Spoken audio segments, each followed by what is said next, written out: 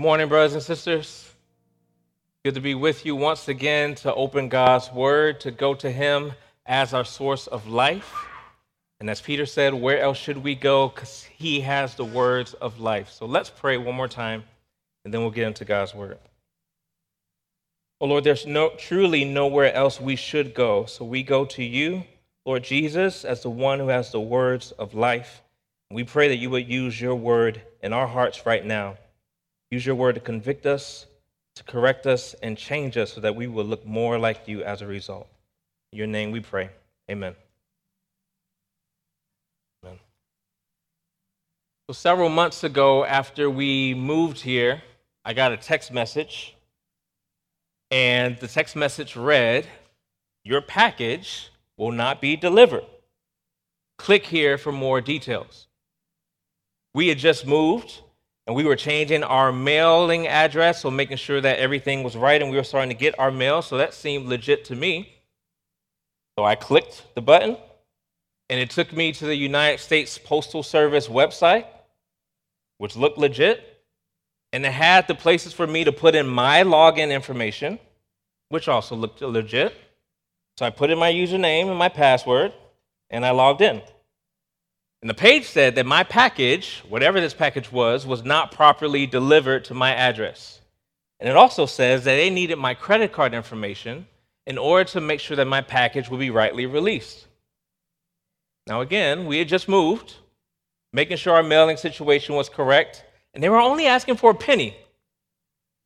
So I got my card, put in my credit card information, clicked the button, submitted everything, and I felt accomplished because I was looking after our family, making sure we would get our mail. But a few days later, I started to notice that there were a few purchases made from that same credit card that I used with these places I've never been to with these outrageous charges. And then it dawned on me that they, whoever they were, got me. It was a scam the whole time, and I fell for it. Have you ever been there in some sort of situation thinking that you're mature, you're an adult, there's no way you could possibly be deceived, and there you were on the phone with credit card companies telling them that, no, I don't live in Wyoming. That purchase was not mine. Embarrassed because you fell for a lie. But what about when the stakes are much higher than that? What about when the stakes are spiritual? What about those who give their time, their money, their energy to a minister or to a church, and they eventually discover that that was all a scam, a lie? Paul's charge to Timothy here in our text this morning should humble us, but by God's grace, it should also help us so that we too are not deceived. So if you haven't turned there already, please meet me in 2 Timothy chapter 3. And that's on page 996 in the Bibles around you. If you don't have a Bible of your own, we would love you to take that Bible home as our gift to you. And what we're going to be doing this morning with God's help is that we're going to be completing part 2 of the section where we left off from last week, entitled Righteous Living for Difficult Days. And Paul has already been warning his son in the faith, Timothy, about rightly receiving and rightly guarding and stewarding the gospel message and the gospel ministry. And Timothy was to do this even in the midst of difficult days that he was experiencing, even in times when others would swerve away from the truth of the gospel, when they would leave Paul and leave the faith. In 2 Timothy 2, verses 20 through 26, Paul gave Timothy this picture of a household and instructed him that he should have been an honorable vessel, a clean vessel to be useful to the master of the house, so that the master may grant repentance to those who turn towards him, to those who were once going astray. So Timothy was to pursue righteous living, but in today's passage, we'll also focus on the second part of that, because Timothy's also told what and who he should avoid in living righteously. So follow along with me as I read 2 Timothy chapter 3, starting in verse 1. This is God's word. But understand this. In the last days, there will come times of difficulty.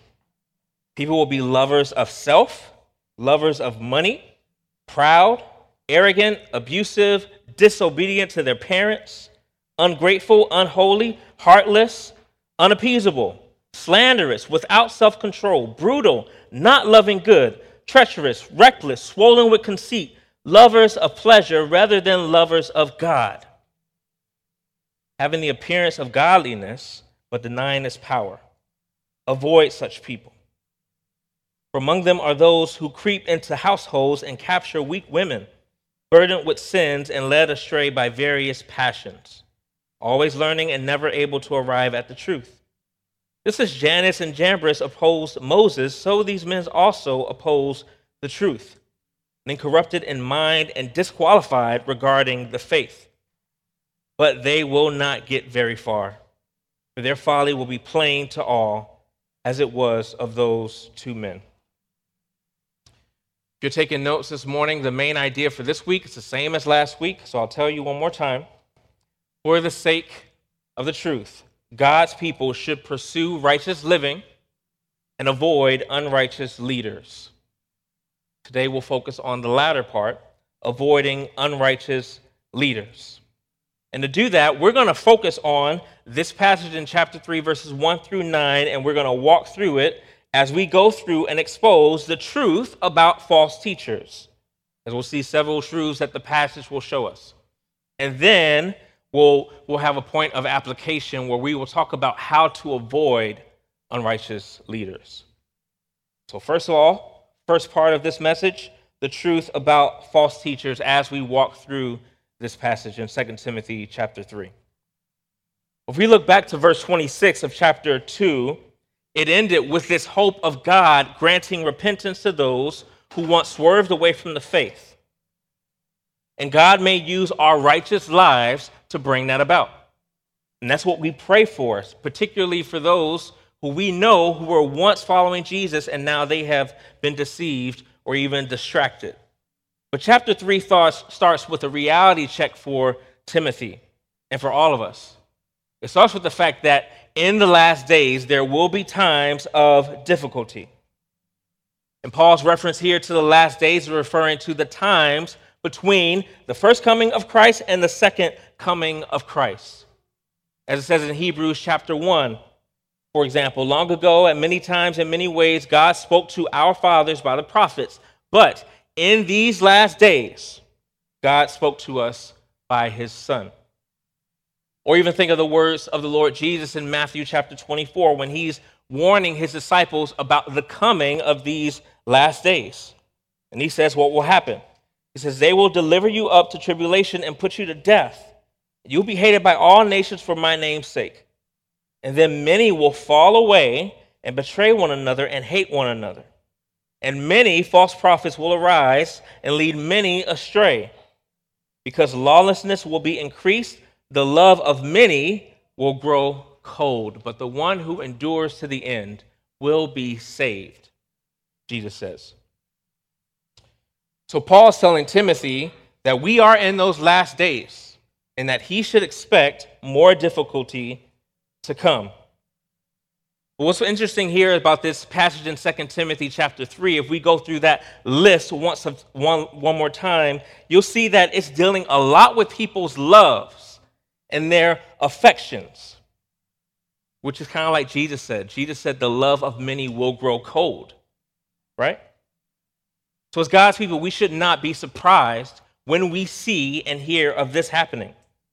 But for the sake of God's truth, we must know who to avoid and learn how to avoid these false teachers. So here's part of the truth about false teachers. So we go back to our passage starting in verse 2. They have the wrong loves. They have the wrong loves. Look again at verse 2. People will be lovers of self, lovers of money, proud, arrogant, abusive, disobedient to their parents, ungrateful, unholy, heartless, unappeasable, slanderous, without self-control, brutal, not loving good, treacherous, reckless, swollen with conceit, lovers of pleasure rather than lovers of God. That's quite a list, isn't it? There's like 19 or 20 different things there. But notice it says a lot about love. It says that people will love themselves. They will love money. They will love pleasure. They will not love what is good, and they will not love God. They love themselves, they love their stuff, and they love the world. But what does the Bible teach about that? In 1 John chapter 2, starting in verse 15, John says, "Do not love the world or the things in this world. For if anyone loves the world, the love of the Father is not in him. For all that is in the world, the desires of the flesh, the desires of the eyes, and the pride of life is not from the Father, but it is from the world." And he goes on to say, "The world and these things are passing away, but whoever does the will of the Father will abide forever." And that's a lot of what this list is about in 2 Timothy chapter 3. It sounds a lot like the lust of the flesh, the lust of the eyes, and the pride of life. These temptations are as old as the Garden of Eden. And that's exactly what Adam and Eve were tempted with in the garden. Beloved, Satan's schemes have not changed. We must be aware of his schemes so that we are not deceived ourselves. And if you're here this morning and you're not a Christian, you need to know that the sincerity of these people who are deceived is not the point. You can be sincere and be sincerely wrong. Who are these people that Paul's talking about here? They're leaders, many of them, like those who upset the faith of some, as we talked about in chapter 2. And their false teaching was spreading like gangrene in the church. Or even in 2 Timothy chapter 4, as we'll hear about in a couple weeks, Lord willing, Paul telling Timothy that eventually people will not endure sound teaching. They won't want to hear it anymore. They will find teachers to suit their own passions.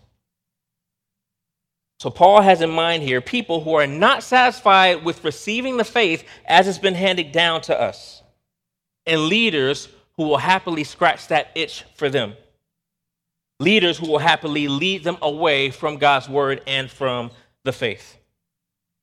But you would think with a list like this, these people would be easy to spot, right? Like, of course, I don't want to go that way. I want to go the opposite way. But the hard thing about these false teachers is that though they have the wrong loves, secondly, they have the right look. Look at verse 5. Having the appearance of godliness, but denying its power. Avoid such people. Paul's saying that these people will appear godly. Their ministry looks successful, and they look powerful. Brothers and sisters, do not mistake success or influence for godliness. It's not a one-to-one. And don't look for power outside of the Holy Spirit.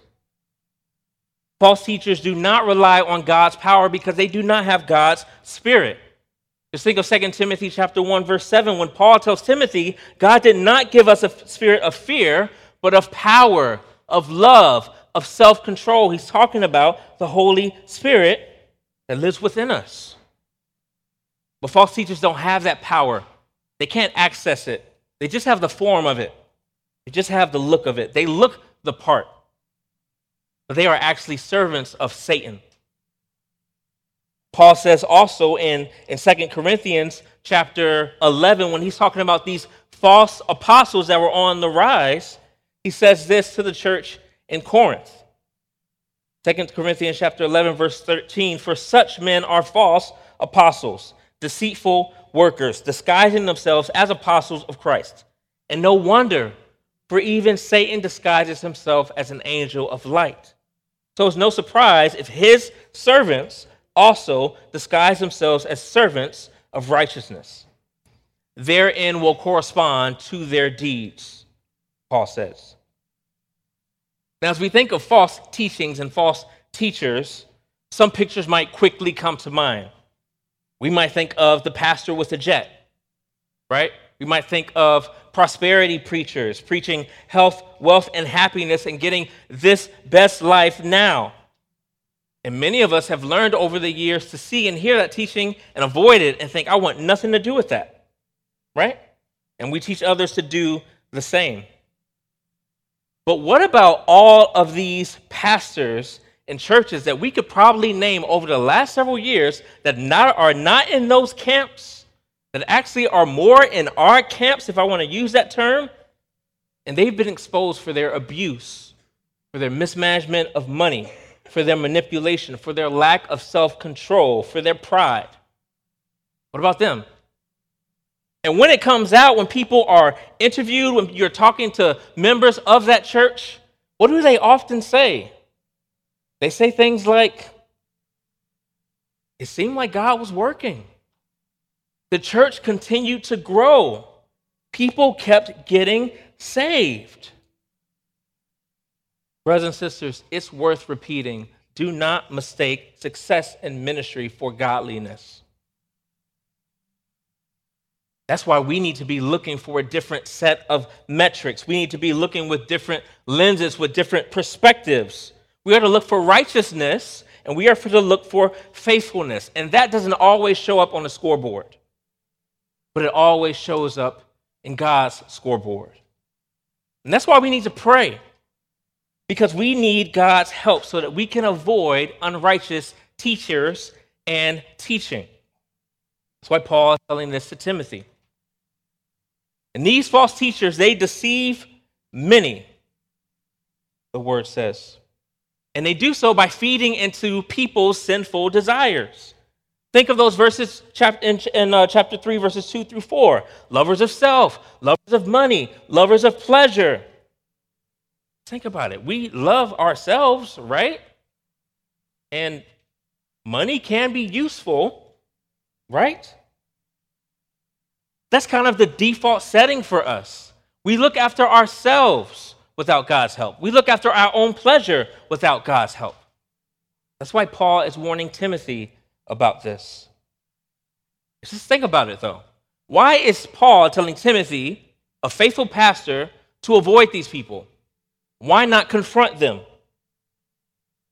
I think Paul is telling Timothy this for the same reason that he's giving this warning to begin with, because all of us can be deceived. False teachers appeal to our own pride and our desire to look after ourselves. And if we listen long enough, we might like what we hear. Just think of Edmund, for example, from The Lion, the Witch, and the Wardrobe. And he was given these Turkish delights, right? He loves them. And he kept coming back for more. And every time he came back for more, it cost him more each time. And that's exactly like sin is, isn't it? Brothers and sisters, whether we're tempted to sin or we're tempted to stray away from the truth of God's word, we fight by fleeing. That's how we gain the victory. So false teachers have the wrong loves, they have the right look, and they go after the vulnerable. Look at verse 6. For among them are those who creep into households and capture weak women, burdened with sins and led astray by various passions, always learning, never able to arrive at a knowledge of the truth. Paul says that these false teachers, they creep into households, which could either mean the household of faith, like our previous example talks about, or household, houses, homes.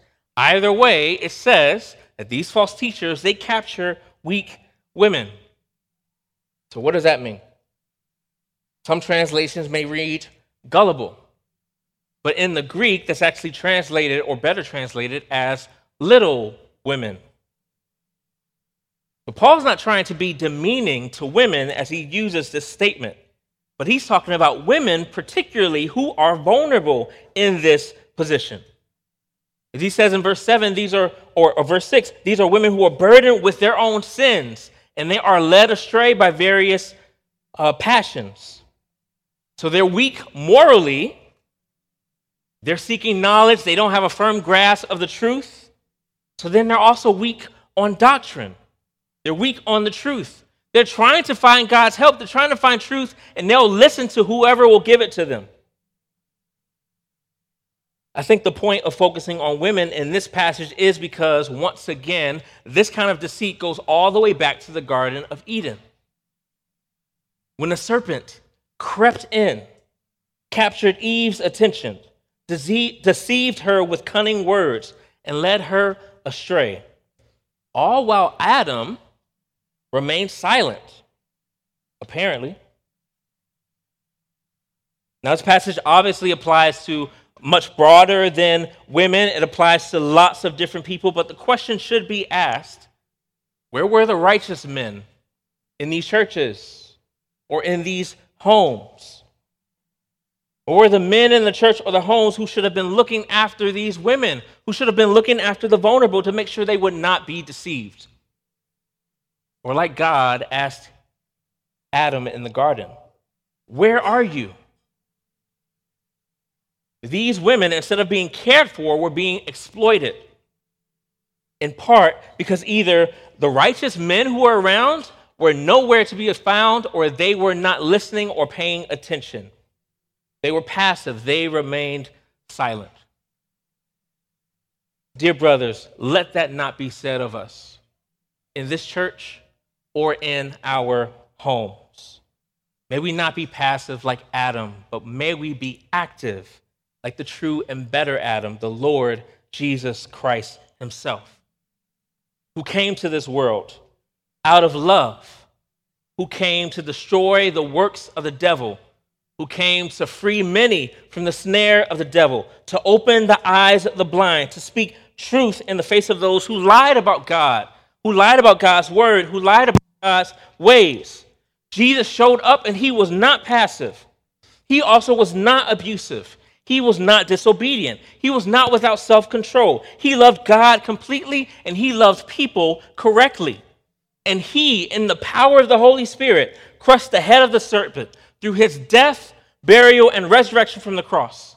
He died to pay the penalty that we all deserve for our sins against God, so that anyone who puts their faith in God, who calls on the name of the Lord, will be saved, will be rescued from the domain of darkness, and enter into the marvelous light of Jesus Christ the Lord. And if you're here and you're uncertain of the gospel truth, or if you look at the church, or if you look at Facebook or Twitter and you're discouraged about what you see on people's timelines about the church, you might look and think, I want no parts of that. Let me tell you, Jesus Christ is not like that. A lot of those people do not represent the Lord Jesus Christ. He is gentle, he is lowly, he is holy, he is just, he is merciful, and he is able to save you today from your sins if you turn from it and put your faith in him. And brothers and sisters in Christ, make no mistake, God is still at work in and through his church. Don't be distracted by the nonsense that you might see on social media. Don't be distracted by the books that you might see on bookshelves and think that God is not at work. Make no mistake that though these wolves seem to be prevailing, the good shepherd is still tending after his flock. That's why Jesus says, I am the good shepherd in John chapter 10. He says, my sheep hear my voice. I know them and they follow me. Brothers and sisters, continue to follow the good shepherd and he will guide you into all truth. And let me also say, if you've been hurt by some shepherds, by some churches, by some pastors who did not lead in the way of Jesus, remember that they are not rightly representing the Lord Jesus Christ. He's the good shepherd. Trust him and do not give up on his bride, the church. False teachers, they have the wrong loves, they have the right look, they go after the vulnerable, and they oppose the truth. They oppose the truth. Our passage started or if we think about verse 25, it starts with this call to truth, right? So chapter 2, verse 25, correcting his opponents with gentleness, God may perhaps grant them repentance, leading to a knowledge of the truth. And then our passage here ends with another call to the truth. Look at verse 8. Just as Jannes and Jambres opposed Moses, so these men also oppose the truth, and corrupted in mind and disqualified regarding the faith. These men, these false teachers, oppose the truth of God's word, and they oppose the gospel. They are actively working against the spread of the gospel. And that's what puts them in a completely different category than who Paul's referring to in verse 26 of chapter 2. Paul's saying some of these people who are deceived, God may grant them repentance. But these false teachers, they're in a league of their own. That's why they should be avoided. If you look at even verse 8 again, he says they're not disqualified simply from the ministry, they're disqualified regarding the faith. And Paul also uses two other names here, Jannes and Jambres, to show what this opposition to truth actually looks like and where it ultimately would lead. So Jannes and Jambres are not named in the Bible, but they were referred to in our scripture reading from this morning in Exodus chapter 7, 1 through 13. But in other Jewish sources, like the Talmud, for example, they are actually named as the Egyptian sorcerers who were mimicking the works that Moses and Aaron did before Pharaoh. Moses and Aaron did exactly what the Lord commanded, and they cast down Aaron's staff, and it became a serpent to show the works of God. But then Pharaoh called these other two guys, maybe some more guys, and asked them to perform the same miracle. And they did. But kids in the room, do you remember either from Exodus or from our scripture reading, what did Aaron's staff do to the staff of those other men? Elijah? It ate them up. It swallowed them up. God was basically saying, you think you're strong, but I'll show you that I'm stronger. Right? But even still, Pharaoh's heart was still hard towards the Lord. So Jannes and Jambres and Pharaoh opposed Moses and the truth of God's word, and they still did not listen. And later in Exodus 7, Moses and Aaron turned the water of the Nile River into blood. And guess what the Egyptian magicians did? Any guesses? Anybody remember? What did they do? They did the same thing. So this back and forth mimicking was going on throughout. They did the same thing. They wanted to show that they were powerful too. I think this also kind of sheds light on verse 5 of our passage for this morning. Having the appearance of godliness, but denying its power. Right? It looks like these are the same miracles, but this is not the power of God. It's a different power. But people might think it looks the same, so it must be of God, right? But those who oppose the truth are opposing not just God's workers, but God himself. And false teachers, when they're opposing either the truth of the deity of the Lord Jesus Christ or the humanity of the Lord Jesus Christ, or they're watering down the person or they're watering down the Bible and the truth of the Bible, or they're diminishing the authority of the Bible, they are opposing the truth and they are opposing God. They're not just adjusting to the times, they're making God their enemy, and that's a bad move for anybody to do. But I love how Jesus puts it when he's arguing with the Sadducees who wanted to water down the teaching of God's word, who argued about the resurrection. Jesus said this in Matthew 22:29. He said, "You are wrong because you neither know the scriptures or the power of God." Friends, to oppose God's truth in any way is to oppose God himself. God himself will win out. And God himself will show that his truth will prevail. So if you are opposing him today, then put your weapons down. Trust him. Put your faith in him. He is faithful and just to even accept you into his family. Brothers and sisters, have no fear, because though these false teachers might be mimicking the work of God and it may look like they're powerful or successful, we will see that they will not win out. Just like Jannes and Jambres in their opposition to the truth did not win out. False teachers have the wrong loves. They have the right look. They prey on the vulnerable and they oppose the truth but have no fear because, lastly, the Lord will deal with them. Look at verse 9 in our passage. But they will not get very far, for their folly will be plain to all, as was that of those two men. If we think of the story of Exodus, we know how this played out. Pharaoh's heart was continued to be hardened towards God's word and God's ways. The magicians continued to try to mimic the works of God, but you know one thing they could not mimic? The last one, the last plague, the death of the firstborn, the Passover. In fact, even Pharaoh's house was struck down in the Passover. So Pharaoh had to eventually let God's people go. And God's truth prevailed ultimately over God's enemies. That's what Paul wants Timothy to remember with this reference here. And beloved, that's what we should remember as well, that God's truth will ultimately prevail over his enemies. False teachers will be exposed for their lives, either in this day or on the last day.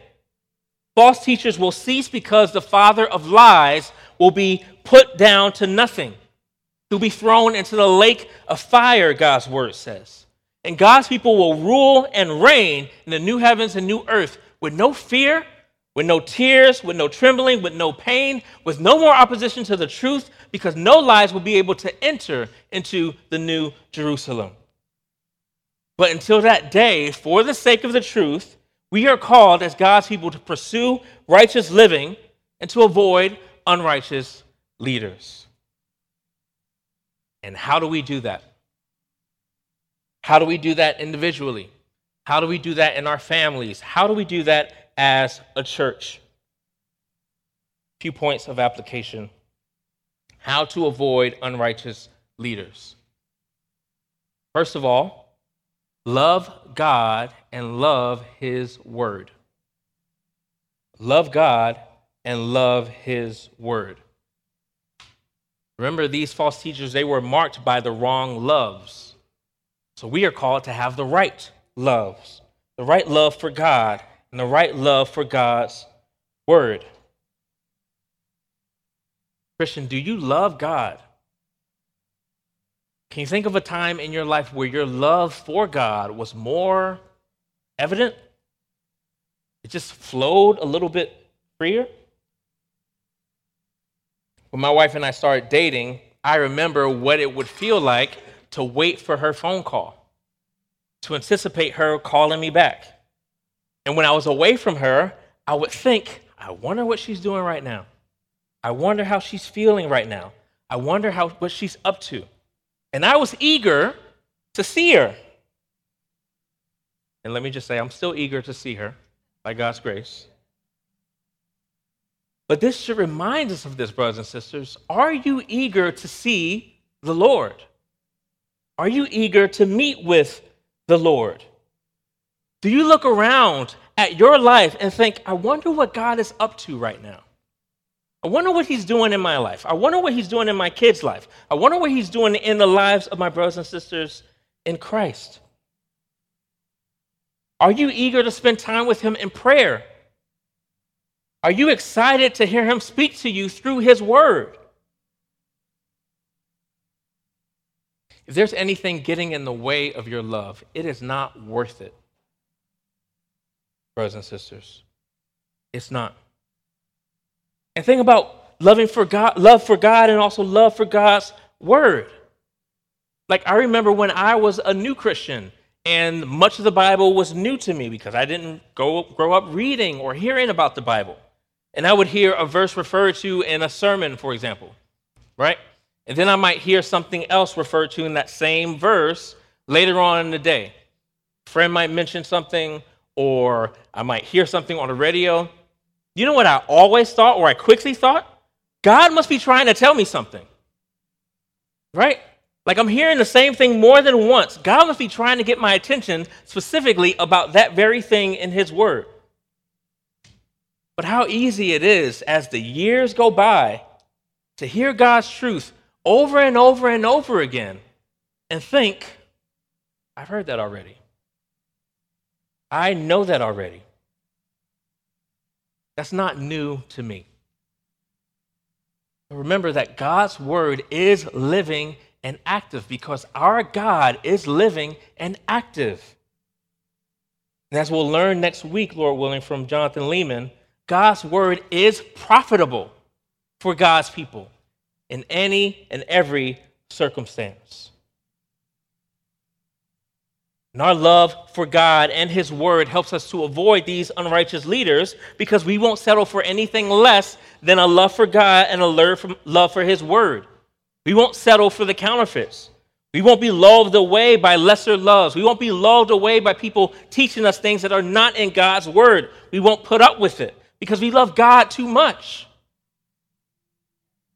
Beloved, if you feel that your love for the Lord has grown cold, pray. Ask for his help and do the works you did at first. Secondly, lean into the local church. Lean into the local church.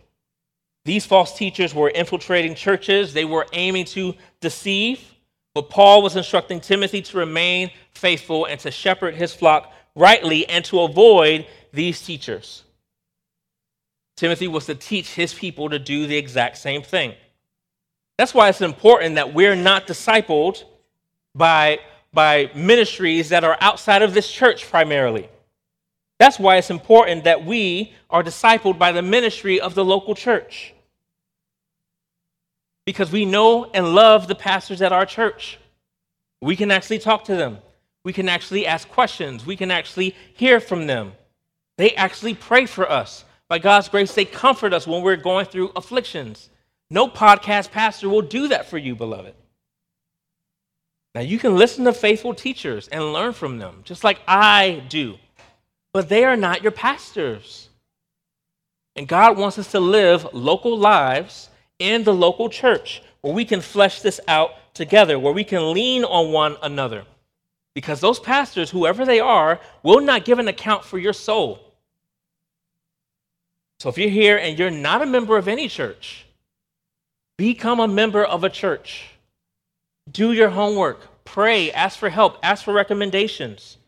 You need the ministry of the local church in your life for your good, for your discipleship, and so you are not deceived. And members of CBC, continue to pray for your pastors here. Pray that our lives and our doctrines would continue to match. And also be on the lookout for other faithful men who are already doing the work of pastoring right now. And they can be appointed by God's grace as pastors within our church. Maybe you're wondering, even after all this, how can you know for sure if somebody's a false teacher?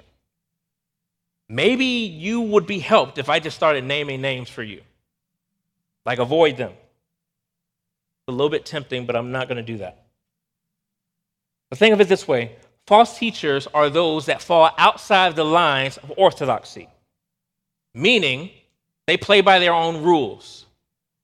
It's like Uno, right? The card game. I love playing Uno. It's one of those games, though, that is kind of based on house rules.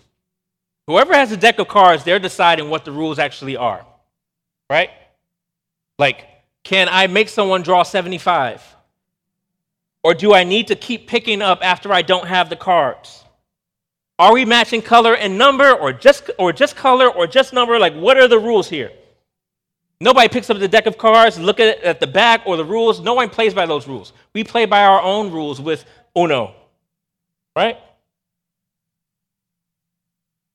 But In God's house, there is one master, and we are called to play by his rules alone. And that's it. That's why we rely on God's word as our final and ultimate authority. That's even why, as a church, we have a statement of faith and a covenant that draws out the truths from God's word. That's why even learning from church history and learning from Christians before us is important, because we're making sure that we're not just changing up the rules, that we're not just playing with house rules.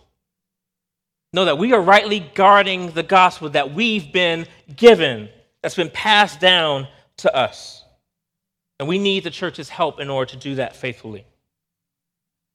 And keep in mind, there might be brothers and sisters that you agree with on the gospel, but that you disagree with on other matters.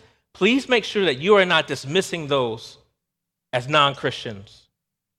We need to be able to rightly discern the difference. Maybe they do have a different mode of baptism. Maybe they do have a different order of church governance.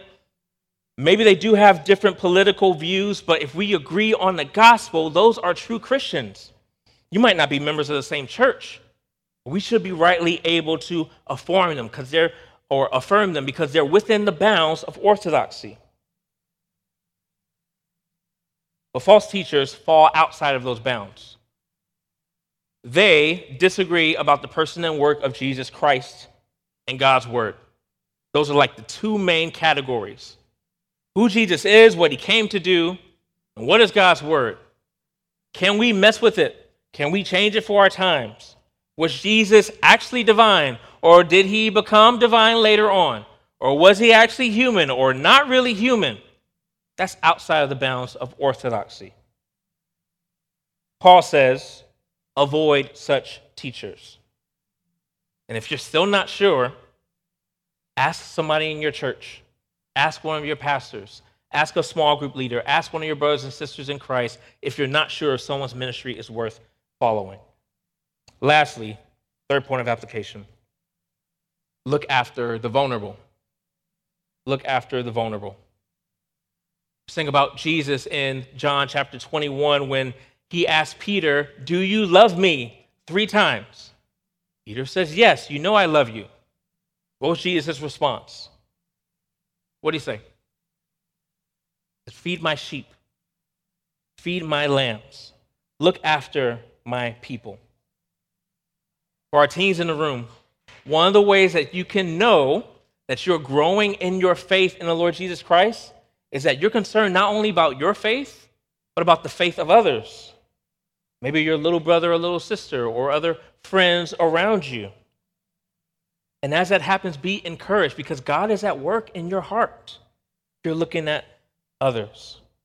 We all have influence over others. We all can be used to help others turn away from false teaching and follow true teachings. So maybe you know of a younger Christian, for example. Maybe you know that they're reading all sorts of books. And part of you is just happy that they're reading something that's kind of biblical. But you hear the name, you see the cover, and you're like, I don't know about that. Sometimes we might be tempted to just say, it's okay, I guess. It's kind of Christian. But no, God wants to use us in those moments to gently say, I think I can recommend something that's more faithful to the scriptures than that. And walk alongside them in that way. Parents, this falls on us as well, doesn't it? Looking out for our children and looking out for what they may be learning in the world around them and helping them to filter it with the unchanging truths of God's word. That takes time and effort, but it is worth it. Or maybe you know someone that's in a vulnerable situation right now because of sin that they're struggling with or because of suffering that they're enduring. Maybe they haven't been to church in a while. Maybe you haven't seen them in small group for months. Reach out to them. Send them a text.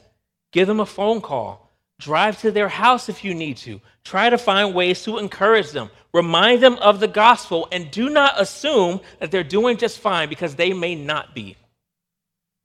Let's model our Lord Jesus Christ who left the 99 to go after the one. Brothers and sisters, remember that we do have an enemy, and we do live in difficult days, but remember the faithfulness of our Lord Jesus Christ. May we pursue righteous living, avoid unrighteous leaders, and as we do, keep our eyes on our good shepherd. Let me pray for us. Lord, please give us grace to follow you in obedience, to keep our eyes on the Lord Jesus Christ, to not be discouraged, to not be distracted, to not be swayed away from your truth. Give us grace, we pray, in Jesus' name. Amen.